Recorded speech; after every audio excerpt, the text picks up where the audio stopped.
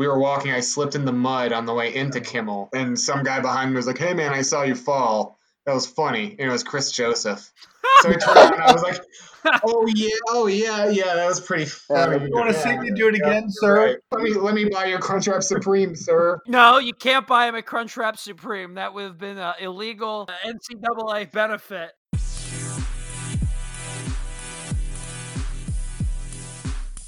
Welcome to Three Idiots and a Lawyer. I'm Matt Pfeiffer, along with Kevin O'Keefe, Brett Fortnum, Joe Schell, and Colin Lerner. We hope you're having a great December. Hope you had a good weekend and that you caught up on your sleep after a late night of college basketball and Syracuse basketball on Tuesday. That is, if you could get to sleep after the sloppy, horrible performance that we watched on Tuesday night. Syracuse drops its first game of the year to Rutgers 79-69 following back-to-back wins against Niagara and Rider since we last talked. Orange are now 3-1. And guys, this one was the thing that just struck me was sloppy. Poor shot selection, not good getting back on defense. A lot of people talk about Joe Girard's poor performance. That's been something that's come up a lot. It just, they were out of sync almost all night. They only had 2 leads the whole game. And that second lead, it just all fell apart in the last 5 minutes. Definitely not what you wanted to see going into ACC play. The one hope is that getting Buddy back on Thursday, maybe that helps get things back on track before their first ACC game on Saturday. I mean, they look like a team that has only had 5 practices this year. So, and I think that's how many they've had since the pause. It was sloppy. I expect it to be sloppy. It will probably continue to be sloppy for a little while. I don't know that Buddy is going to be able to magically fix that. I did see reasons for hope on Tuesday, despite the awful play and all of the terrible things that Matt, you mentioned. But I think there's a lot of talent on this team, probably more so than we've seen in quite a while. Woody Newton has looked able to contribute, which is not something I necessarily expected. And even in the other games, Boeheim is playing more guys, and that interests me. So I think this is going to be a very interesting team going forward, despite the dumpster fire of a game Tuesday. See, I actually don't think that it was that negative. I mean, yeah, it was sloppy, and I mean, sure, it was hard to watch, but it's not the Rutgers of old. They're the number 21 team in the country, and we're an unranked team, and we stuck with them. And I would love to see a stat, I don't have it in front of me, of Jim Boeheim coached teams that are down by 10 and then close the gap of how many of those games they actually go on to win. Because I feel like that would be a pretty high percentage. So I feel like us coming back, catching them when we're down 2 starters was really, really positive. I think the team flowed well, having Richmond as your point guard and having Girard on the bench. I think if you have one of Boeheim or Sidibe back there, you win that game. I think if you have both of them, you win that game comfortably. And it's very, very strange for me to not see Syracuse with a number next to their name. And I think that this showed that, if anything, that we do belong right around that range, probably maybe a lower top 25 team. But I saw really only positives out of this game. I think we'll get there. If you look at the last 2 games, so the Rider game, we drained 8 threes in the first 10 minutes in that game. 4 of them were from the new guy, Griffin. And I think 3 were from Joe Girard. Then we played Rutgers, and a lot of what I saw in the Rider game was us just taking a ton of uncontested threes and draining them. And then obviously we came back to earth in the second half of the Rider game. But against Rutgers, we were like Rider, where we were just giving Ron Harper Jr. uncontested threes over and over and over again. And I mean, we've all seen it for years and years where we just somehow Syracuse seems to be that team that teams can hit deep contested threes against us all the time. But it just seemed like we were not in sync on defense, and we were not contesting those shots the way we should be. Yeah, that's kind of what stood out to me the most was that Harper, when he was hitting those shots, he had time to set his feet and take a nice smooth jumper, and he was knocking them down, but he was wide open. And most of the time it was Girard's fault. It was his assignment that he missed. He tends to lose track of his guy. He there's penetration into the zone or a pass into the high post. And I know the guards are supposed to sag a little bit to help, but Girard commits 100% to helping and ditches his guy on the perimeter, and that's where all these shots are coming from. It's easy to forget that Girard had a good shooting performance one game prior with how bad he was in the game before and in the Rutgers game. His shooting stroke's going to come. We know that. It's going to come along. He's a good offensive player. He needs to continue to get better at playing the zone, and I think surrounding him with a more athletic backcourt, like playing alongside Kadari, is very beneficial for him. I don't know what's going to happen with the lineup when Buddy comes back. Knowing Boeheim, it will probably go back to the way it was, but Girard will probably also have a pretty short leash to get pulled in favor of Richmond. But I think when Girard does play, obviously if he keeps playing like this, his minutes need to go down. If he isn't hitting his shots and not playing good defense, he needs to play fewer minutes. But when he's on the court, he will benefit from playing exclusively off the ball. He knows what to do playing the two guard off the ball. His off-ball movement is better than what we're used to. He's good at finding his spots and getting open and playing. He gets in a better flow.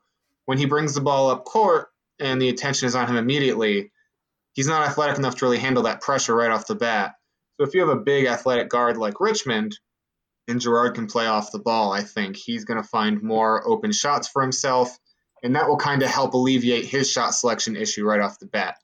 As far as Alan Griffin's shot selection, he just needs to stop doing that. He's a good player. He's a good shooter. And I'm okay with him taking contested threes. I'm okay with him taking deep threes. Some of the shots he made were inexcusable. There was one shot he took off an offensive rebound, and he just backpedaled to the 3-point line, twirled and chucked it. And we had a fresh shot clock. So that needs to stop. My last point is what has been the most positive for me has been the player that Quincy Guerrier is becoming. The fact that he is proving to be a real threat to knock down an open three-pointer is very, very good for his game. It turns him from an athletic guy with a high motor to a dynamic player. Because when they have to respect your three, and you're a guy who can get to the basket and finish with authority and strength, it's going to do very good things. And he's able to score in a couple of different ways, and his rebounding is very valuable. And I think by the end of the year, we might see him be the best player on the team if this keeps up. You realize he's almost averaging a double-double? He's yeah. 16. I think he's 50% from three on the year. He's 9.5 rebounds a game. He's that close to averaging a double-double so far. But he only took one shot, I think, in the last 10 minutes of the game. And I think that is part of a broader problem that we really saw on Tuesday. Those guys were gassed, completely exhausted. Yeah. When they took that lead, it took them so much effort and energy to actually get the lead finally, because the whole game they would creep up, a couple bad shots, and then Rutgers would run out and the lead would balloon back to 6 or 8 or something. And when they finally got that lead, it was just like, oh, wow, exhale. And you looked at with 2 minutes left, there wasn't a guy on the court who didn't have his hands on his knees, just gasping for air. I think they win that game if they were in basketball shape. And I want to be very clear that when I say that not in basketball shape, that's only a lack of practice. It's not about work ethic or anything, because you just need to be on a basketball court practice after practice to practice to get there. It is strictly a situational issue. I don't think it's a matter of those guys trying or anything like that.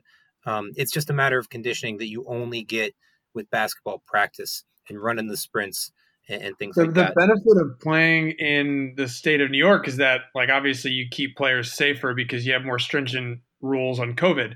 The downside is that, in a different state, you're going to have players that are going to miss less games because of COVID, because the rules are different. So I think we may get into some situations where we're not really ready to play, not because we're not, syncing well as a team, but because we have games canceled because of COVID. I cannot recall the last time that I saw a Jim Boeheim coach team take a timeout because the guys were gassed. And that's what I saw last night, was Boeheim actually called a timeout because the guys they couldn't just run up the court. And I think that does go to the whole COVID, the lack of practices and all this kind of stuff. And just physically, they just don't seem ready for the season, but also mentally as well. I mean, just watching Joe Girard, he just seems out of it. He seems mentally out of it. And I don't know if it's a COVID thing. I don't know if he's still struggling with the transition from being a 50-point scorer in high school to being kind of a smaller fish in a Syracuse program. I'm not sure what it is. But he just seems just lost. He seems like he has no confidence. He seems like he doesn't know what he's doing. And I mean, we saw the talent. We saw at the end of the first half, he juked that guy out of his ankles and drained the three.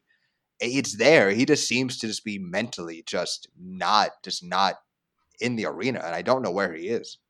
And I said this during the preview episode where I thought that Richmond was going to help Girard a lot because it was going to be able to give Girard that time, that breather. So when he gets lost, Boeheim will be able to pull him and say, "Hey, here's what's going on." And unfortunately, what we've seen is instead of that, Buddy has had to miss a few games, and Girard is getting put right in the same spot as he was last year.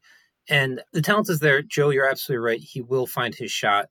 I think we're going to see more and more of Richmond as Richmond gets into college shape, and I think it will benefit Girard to get less minutes because he really just the game is going a little too fast for him right now. Kadari's the only guard on the roster who is in the mold of what we have come to expect from Syracuse guards. He has that Frank Howard build. He has the long arms. He fits the mold of what we need defensively. But on the flip side, if we all know those crazy athletic, very good zone defenses over the last 7-8 years, a lot of them weren't very good offensive teams. So hopefully we can kind of strike a balance with that. He's got nice moves. He can drive to the basket. He's got good length, disruptive on defense. I'm all about Kadari Richmond. I don't know if you guys expected me to say that.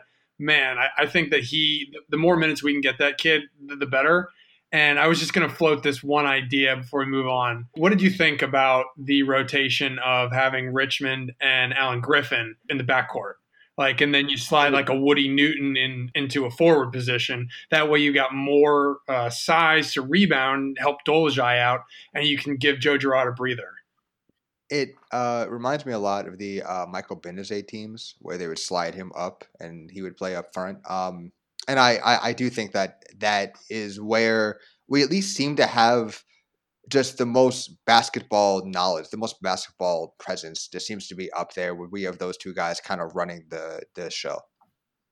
I think we need to see what we're going to get from Buddy this year, too. We really don't know yet.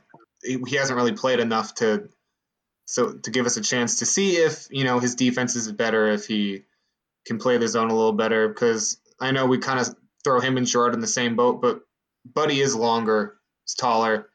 He hopefully can at least show some improvement and see what we get out of him before we start, sliding our forwards to play in the backcourt. And we're going to play small ball at some point.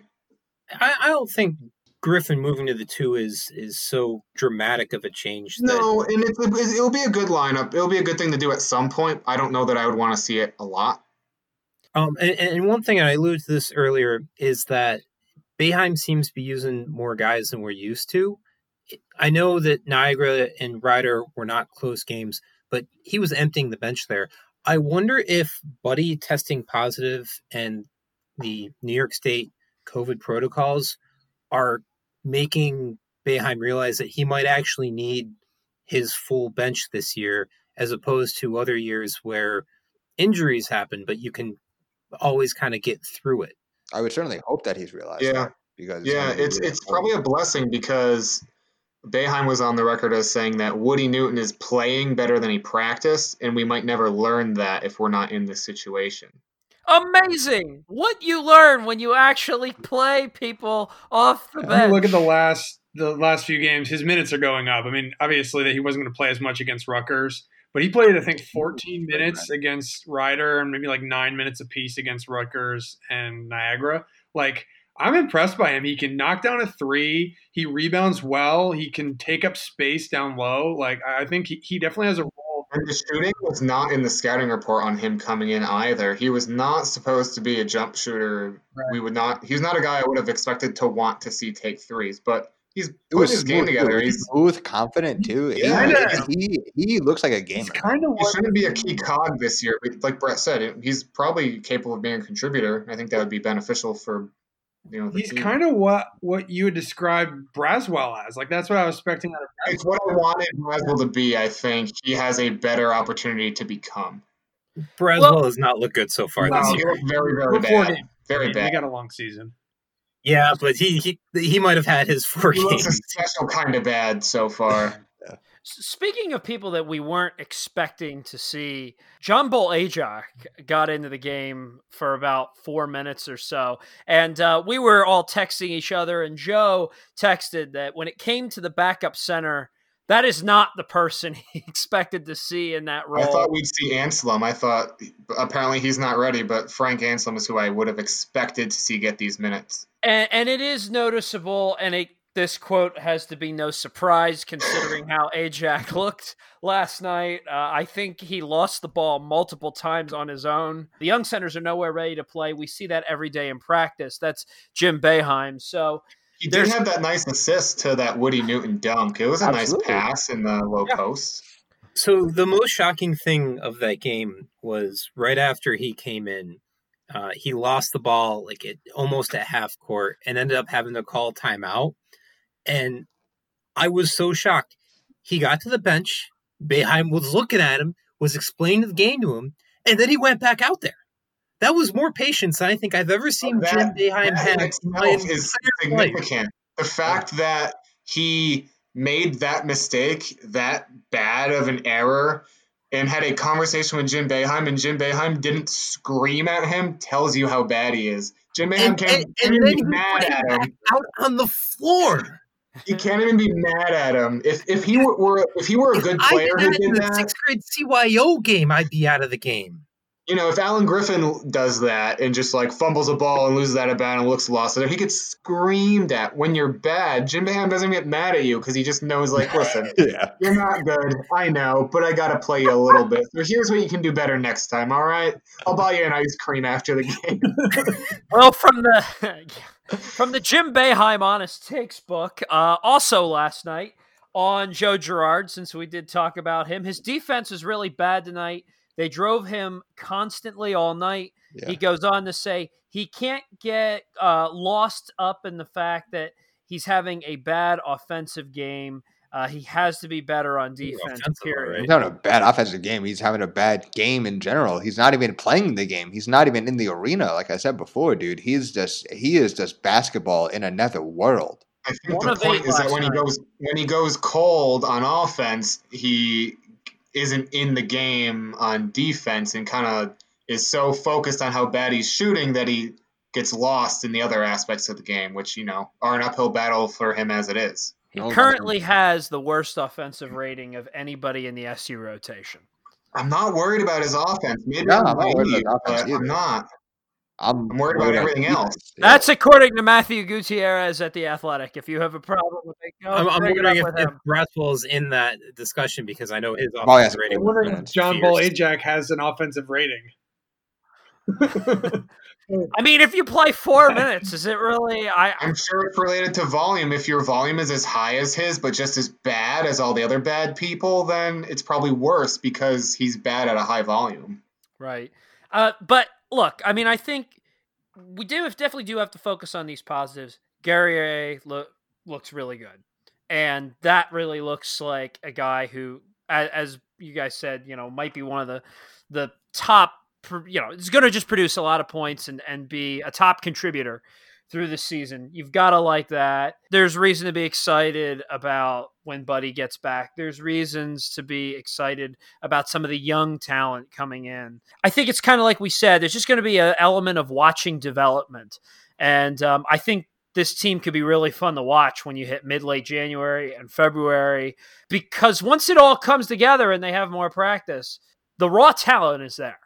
The pieces are there. I'm telling you, man, we almost beat a top 25 team without two of our starters. Their best player. Yeah. But they didn't have their best player. That's the one moment that I thought we were going to win. I even thought the even inkling of that we might have a chance of winning that game was when Richmond had that pickpocket and went and got that quick dunk.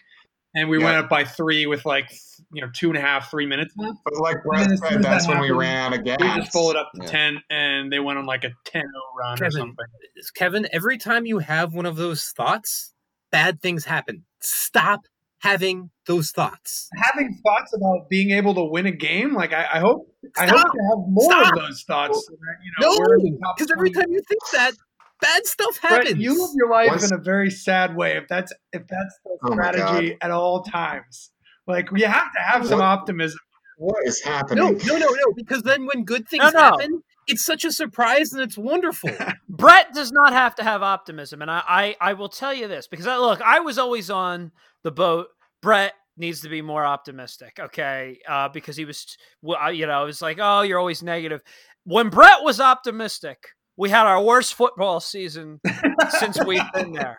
All True. right, It's very Brett true. said, oh, you guys said they're going to be 5-6, 6-5, 1-10. I blame Brett. And I accept it. and it's Brett being positive. So next year, we can tell you now, Brett is going to say that the football team's going to go 1-11. All right. So then the I want to opposite, be right, though. so the opposite hopefully happens. Well, we're going to try because they at least win more than one game when you're negative about them. Yeah, but how many moral victories did we have? Oh, We well, had a few. 3. But, you can talk Depends to on how Colin bad your about morals are. I actually do have one more thing that I do want to say about this game is I think one of the unseen negatives about this game is it puts a lot of pressure on our next game. I mean, obviously, we would love to win, still be undefeated, but I think that with this kind of a young team, I think if we start losing multiple games in a row, then I think that can be a cause for concern. And I think that Yeah. it puts a lot of pressure on us winning our next game and kind of showing that this was more of an aberration than the normal. Luckily, we play Boston College, who thus far has been poor. Yeah. The last point I was trying to make when Brett was hooting and hollering at Kevin.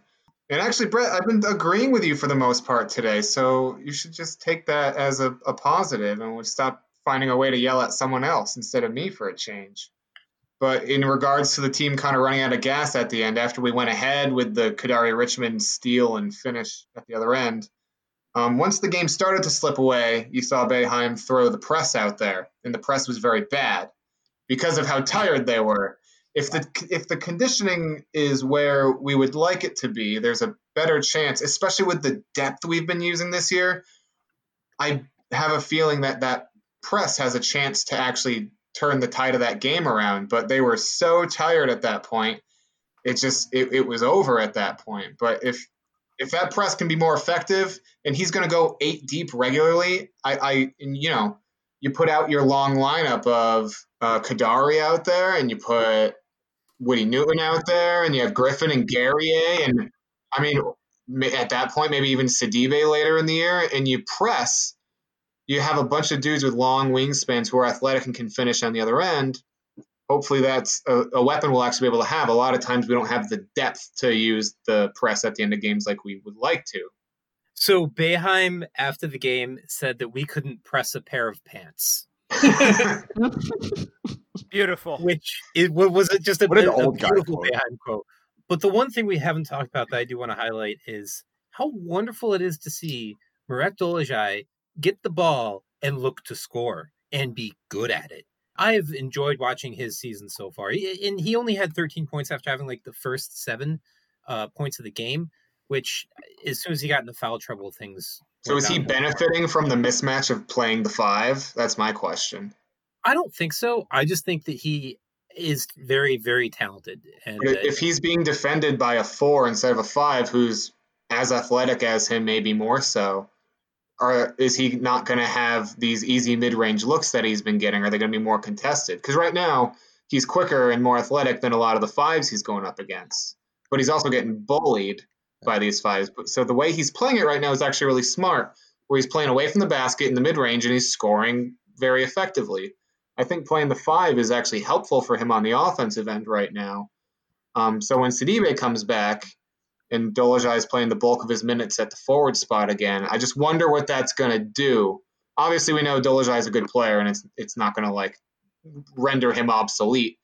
But what's that going to do with Guerrier, with the way Guerrier is playing? Now you're talking about putting Sidibe at the 5, which is the only spot he can play, and you're trying to put Guerrier and Dolezaj both get the majority of their minutes out of the 4. I don't really like Guerrier out of the 3. I don't think his ball handling or his overall speed is quite enough to play the 3. More so, I don't know. What do you guys think? Would you be comfortable playing Quincy at the 3 for more than a minute or two? I think that with the way our offense is supposed to work, that it's more of a positionless offense, so that the difference between a 3 and a 4 isn't that great. You kind of have the one big guy. I mean, Syracuse 4s have always been, get out, hang out around the elbow and such. But I think that Guerrier is athletic enough where he'll be fine at the 3 for short spells and such. It'll be able to give Sidibe and Dolezaj time to sit down when they have to sit down, and Dolezaj will slide into a 5 for a few minutes, and you'll have fresher legs, more rotations. I think it's only a good thing. I think it's a great problem to have when you're worried about how to get all the talent.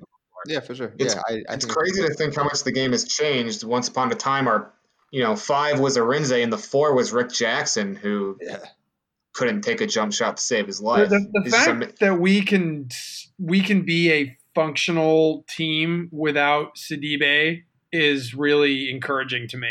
I thought that we were going to play a lot worse against Rutgers because Sidibe to me, and when I said this a couple weeks ago, Sidibe to me is really the focal point of particularly our defense, and Dolezaj has seemingly slid into that spot effectively. So it allows us it opens up the playbook a little bit more for us on both sides, so that we can have sets where Sidibe is not in the game. We got Dolezaj at the 5.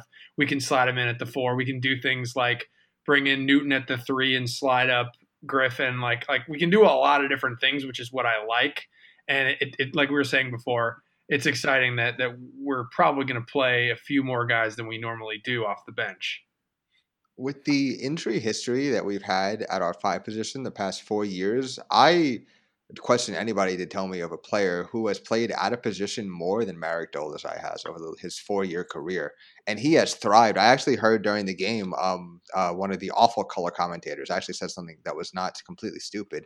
He said that if Dolezaj averages 11 points a game for the season, that he'll be a 1,000-point scorer at Syracuse. And I find that incredible because, like I was just saying, he's played the majority of his career out of position. And for a kid who, for all the talent in the world, doesn't seem to have had a ton of basketball training as a young kid, really, I think that's fantastic for him to be a 1,000-point scorer at Q's. And like I said, he's a gamer. He will never complain. He always shows up. And I think it's just fantastic. And I've loved watching him over these 4 years. He was making smart plays that you wouldn't see him make in previous years. Like he was leaning forward to catch to get the foul at the elbow, like things that Marek Dolezaj in previous years would be kind of a foreign concept to him. So the guy's definitely matured as a scorer from 2019 to this season. Like it's really impressive. I think we could see some pretty great things out of him this year. Yeah, he's been the smartest player on the floor for Syracuse by far, and he'll continue to be. I think he's going to be a very good professional player.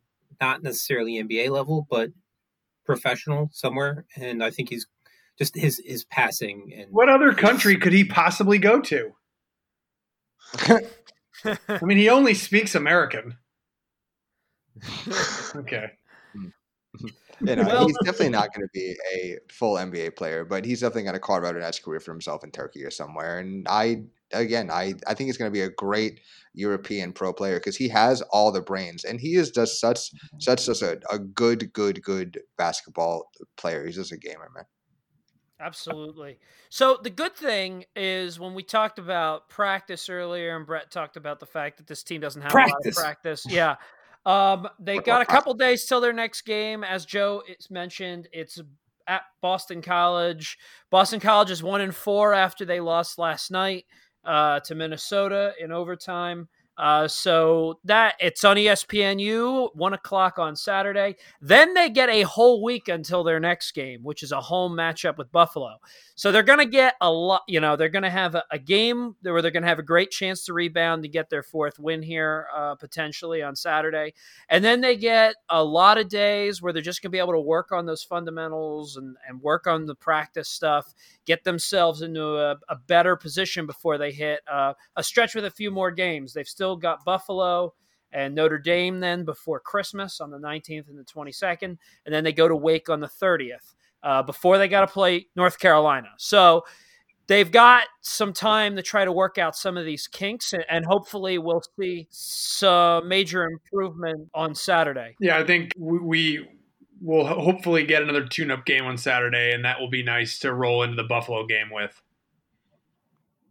For sure. And it would get you a winning record in the ACC to start. We'll move on from basketball, just quickly mention, and we'll get more into football next week because it is National Letter of Intent Day next week. So we'll talk a little bit about what our prospects look like and look at the commits and see what that means for potentially the 2021 season.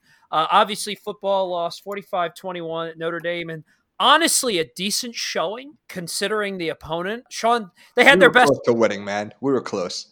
A lot of tough calls that didn't go our way at the end of the first half really just wiped away any chance we had. But it was close, and then a couple of things rolled the wrong way, and then it was over. We had our best rushing day of the season against the second-ranked team in the country. I just want to put that. We rushed for over 200 yards as a team. Tucker and Lutz both went over the century mark. Yeah, I think they both did, right? Or Yeah. Cooper Lutz must have been right touchdown there. runs. Yeah. It was better than I thought it was going to be. Honestly, it turned out better than I thought. Because last week I made the statement that I was going to rush the field if we beat Notre Dame, and I had to turn to Kyra at some point during the day, and I'm just like, hey, if this keeps going the way it's going, then we have to reroute to South Bend. By the way, can I just say the only call that really had me peeved was the offensive pass interference that wasn't called on the Melifonu got shoved to the ground with two arms in his back. There was like 7 seconds to go in the first half. If they called offensive pass interference on Syracuse for a shove to a player that wasn't even targeted, that was obviously offensive pass interference on Notre Dame at the end of the first half. The best part of that game was I've been doing a lot of complaining about announcers this season. Mm-hmm. Man, Mike Tirico is good. He's just so good. And I just haven't, I know that. And it's just been so long since I guess I've heard him announce a game. And he's so good. It makes me so happy to listen to him. Mike Tirico gave the convocation for Newhouse, and it was phenomenal, and I shook his hand after and have a great picture. I met Mike Tirico twice. The first time I met Mike Tirico, I was in a Newhouse bathroom clogging a bloody nose, and he comes up to me, and he's like, "Are you okay?" I'm like, "Yeah, I'm fine," and he goes, "That's good. You look like you've had a lot of those before," and I'm like, "What the heck's that supposed to mean, Mike?" What do you think I get beaten up frequently? Nice to meet you. Second time was perfectly fine. It was at the Z89 banquet a couple years later, but that first one just cracks me up because it was just there you have it. Mike Tirico thinks Matt Pfeiffer does cocaine. There we go. Or spends a lot of time at high altitude. Also, shout out to a fellow Syracuse grad in Scott Hansen, who celebrated 5 years of NFL Red Zone. All right. Hey. 7 hours of commercial-free football. Let's go to the quad box. He's very good at his job. He makes Sunday very enjoyable. He said that he had only peed once during all those years. He said he took one bathroom break. Isn't that incredible? That's not healthy. I don't think so. We've gone completely off the rails here, guys. We have. Well, we do want to move to a new segment that we're going to do here. But real quick, just positive things we want to say. Josh Black and Aaron Cervais are coming back for their 6th year of eligibility with the football team. And Tommy DeVito has announced he's returning as well. We'll get more into all that and what that means next week. But now it is time to be shell-shocked. Your brain has a shell on it. The shell knows all. I'm shocked. All right. So I just want to take a minute to talk about how we all owe a thank you to the blue blood programs that run college basketball. Duke, Kentucky, we wouldn't know what to do without them because I'm sure this has nothing to do with it. Duke lost to Illinois. I think they were the underdogs in the game too, but they lost. So clearly, Duke's not as good as we were thinking they might be this year. All of a sudden, Coach K believes that, oh man, I don't think we should play this year. It doesn't seem right. It doesn't feel safe. It doesn't feel right. I don't think we should do it. This is the same Coach K who, a matter of days ago was saying how we need to get the season in. We got to play the tournament this year with a full field. We're going to play a full tournament. But now, oh no, Duke's not that good. I guess the season's not worth playing. Well, that's okay. Let's ask John Calipari what he thinks. He's got Kentucky. They're a blue blood. They're one of the big programs. They're good, so they must want to play. What? They're bad this year? Oh, well, I'm sure Calipari still wants to get the season in, right? Oh, what? No. Oh, John Calipari thinks that all of a sudden, the season, it's not safe. I don't think we should be playing. So thanks to Coach K and John Calipari for deciding when college basketball is worth playing and when it is not. Turns out when Duke and Kentucky aren't good, it's not worth playing at all. So little Syracuse here who, only missed a little bit of time from COVID, maybe we should just stop trying because if Duke's not good and Kentucky's not good, what's the point? Well, we will get a chance to play Duke later this year. And fun fact, on Tuesday was the first time since December 3rd, 1988 that Jim Boeheim, Roy Williams, and Mike Krzyzewski all lost on the same day. So that's only the second time that's ever happened. So yeah, there's your fun fact. And so now you've been shell-shocked. So hey, thanks for listening to us this week. Enjoy Syracuse basketball this weekend at Boston College. If you have the 1990 NCAA Lacrosse Trophy, let us know.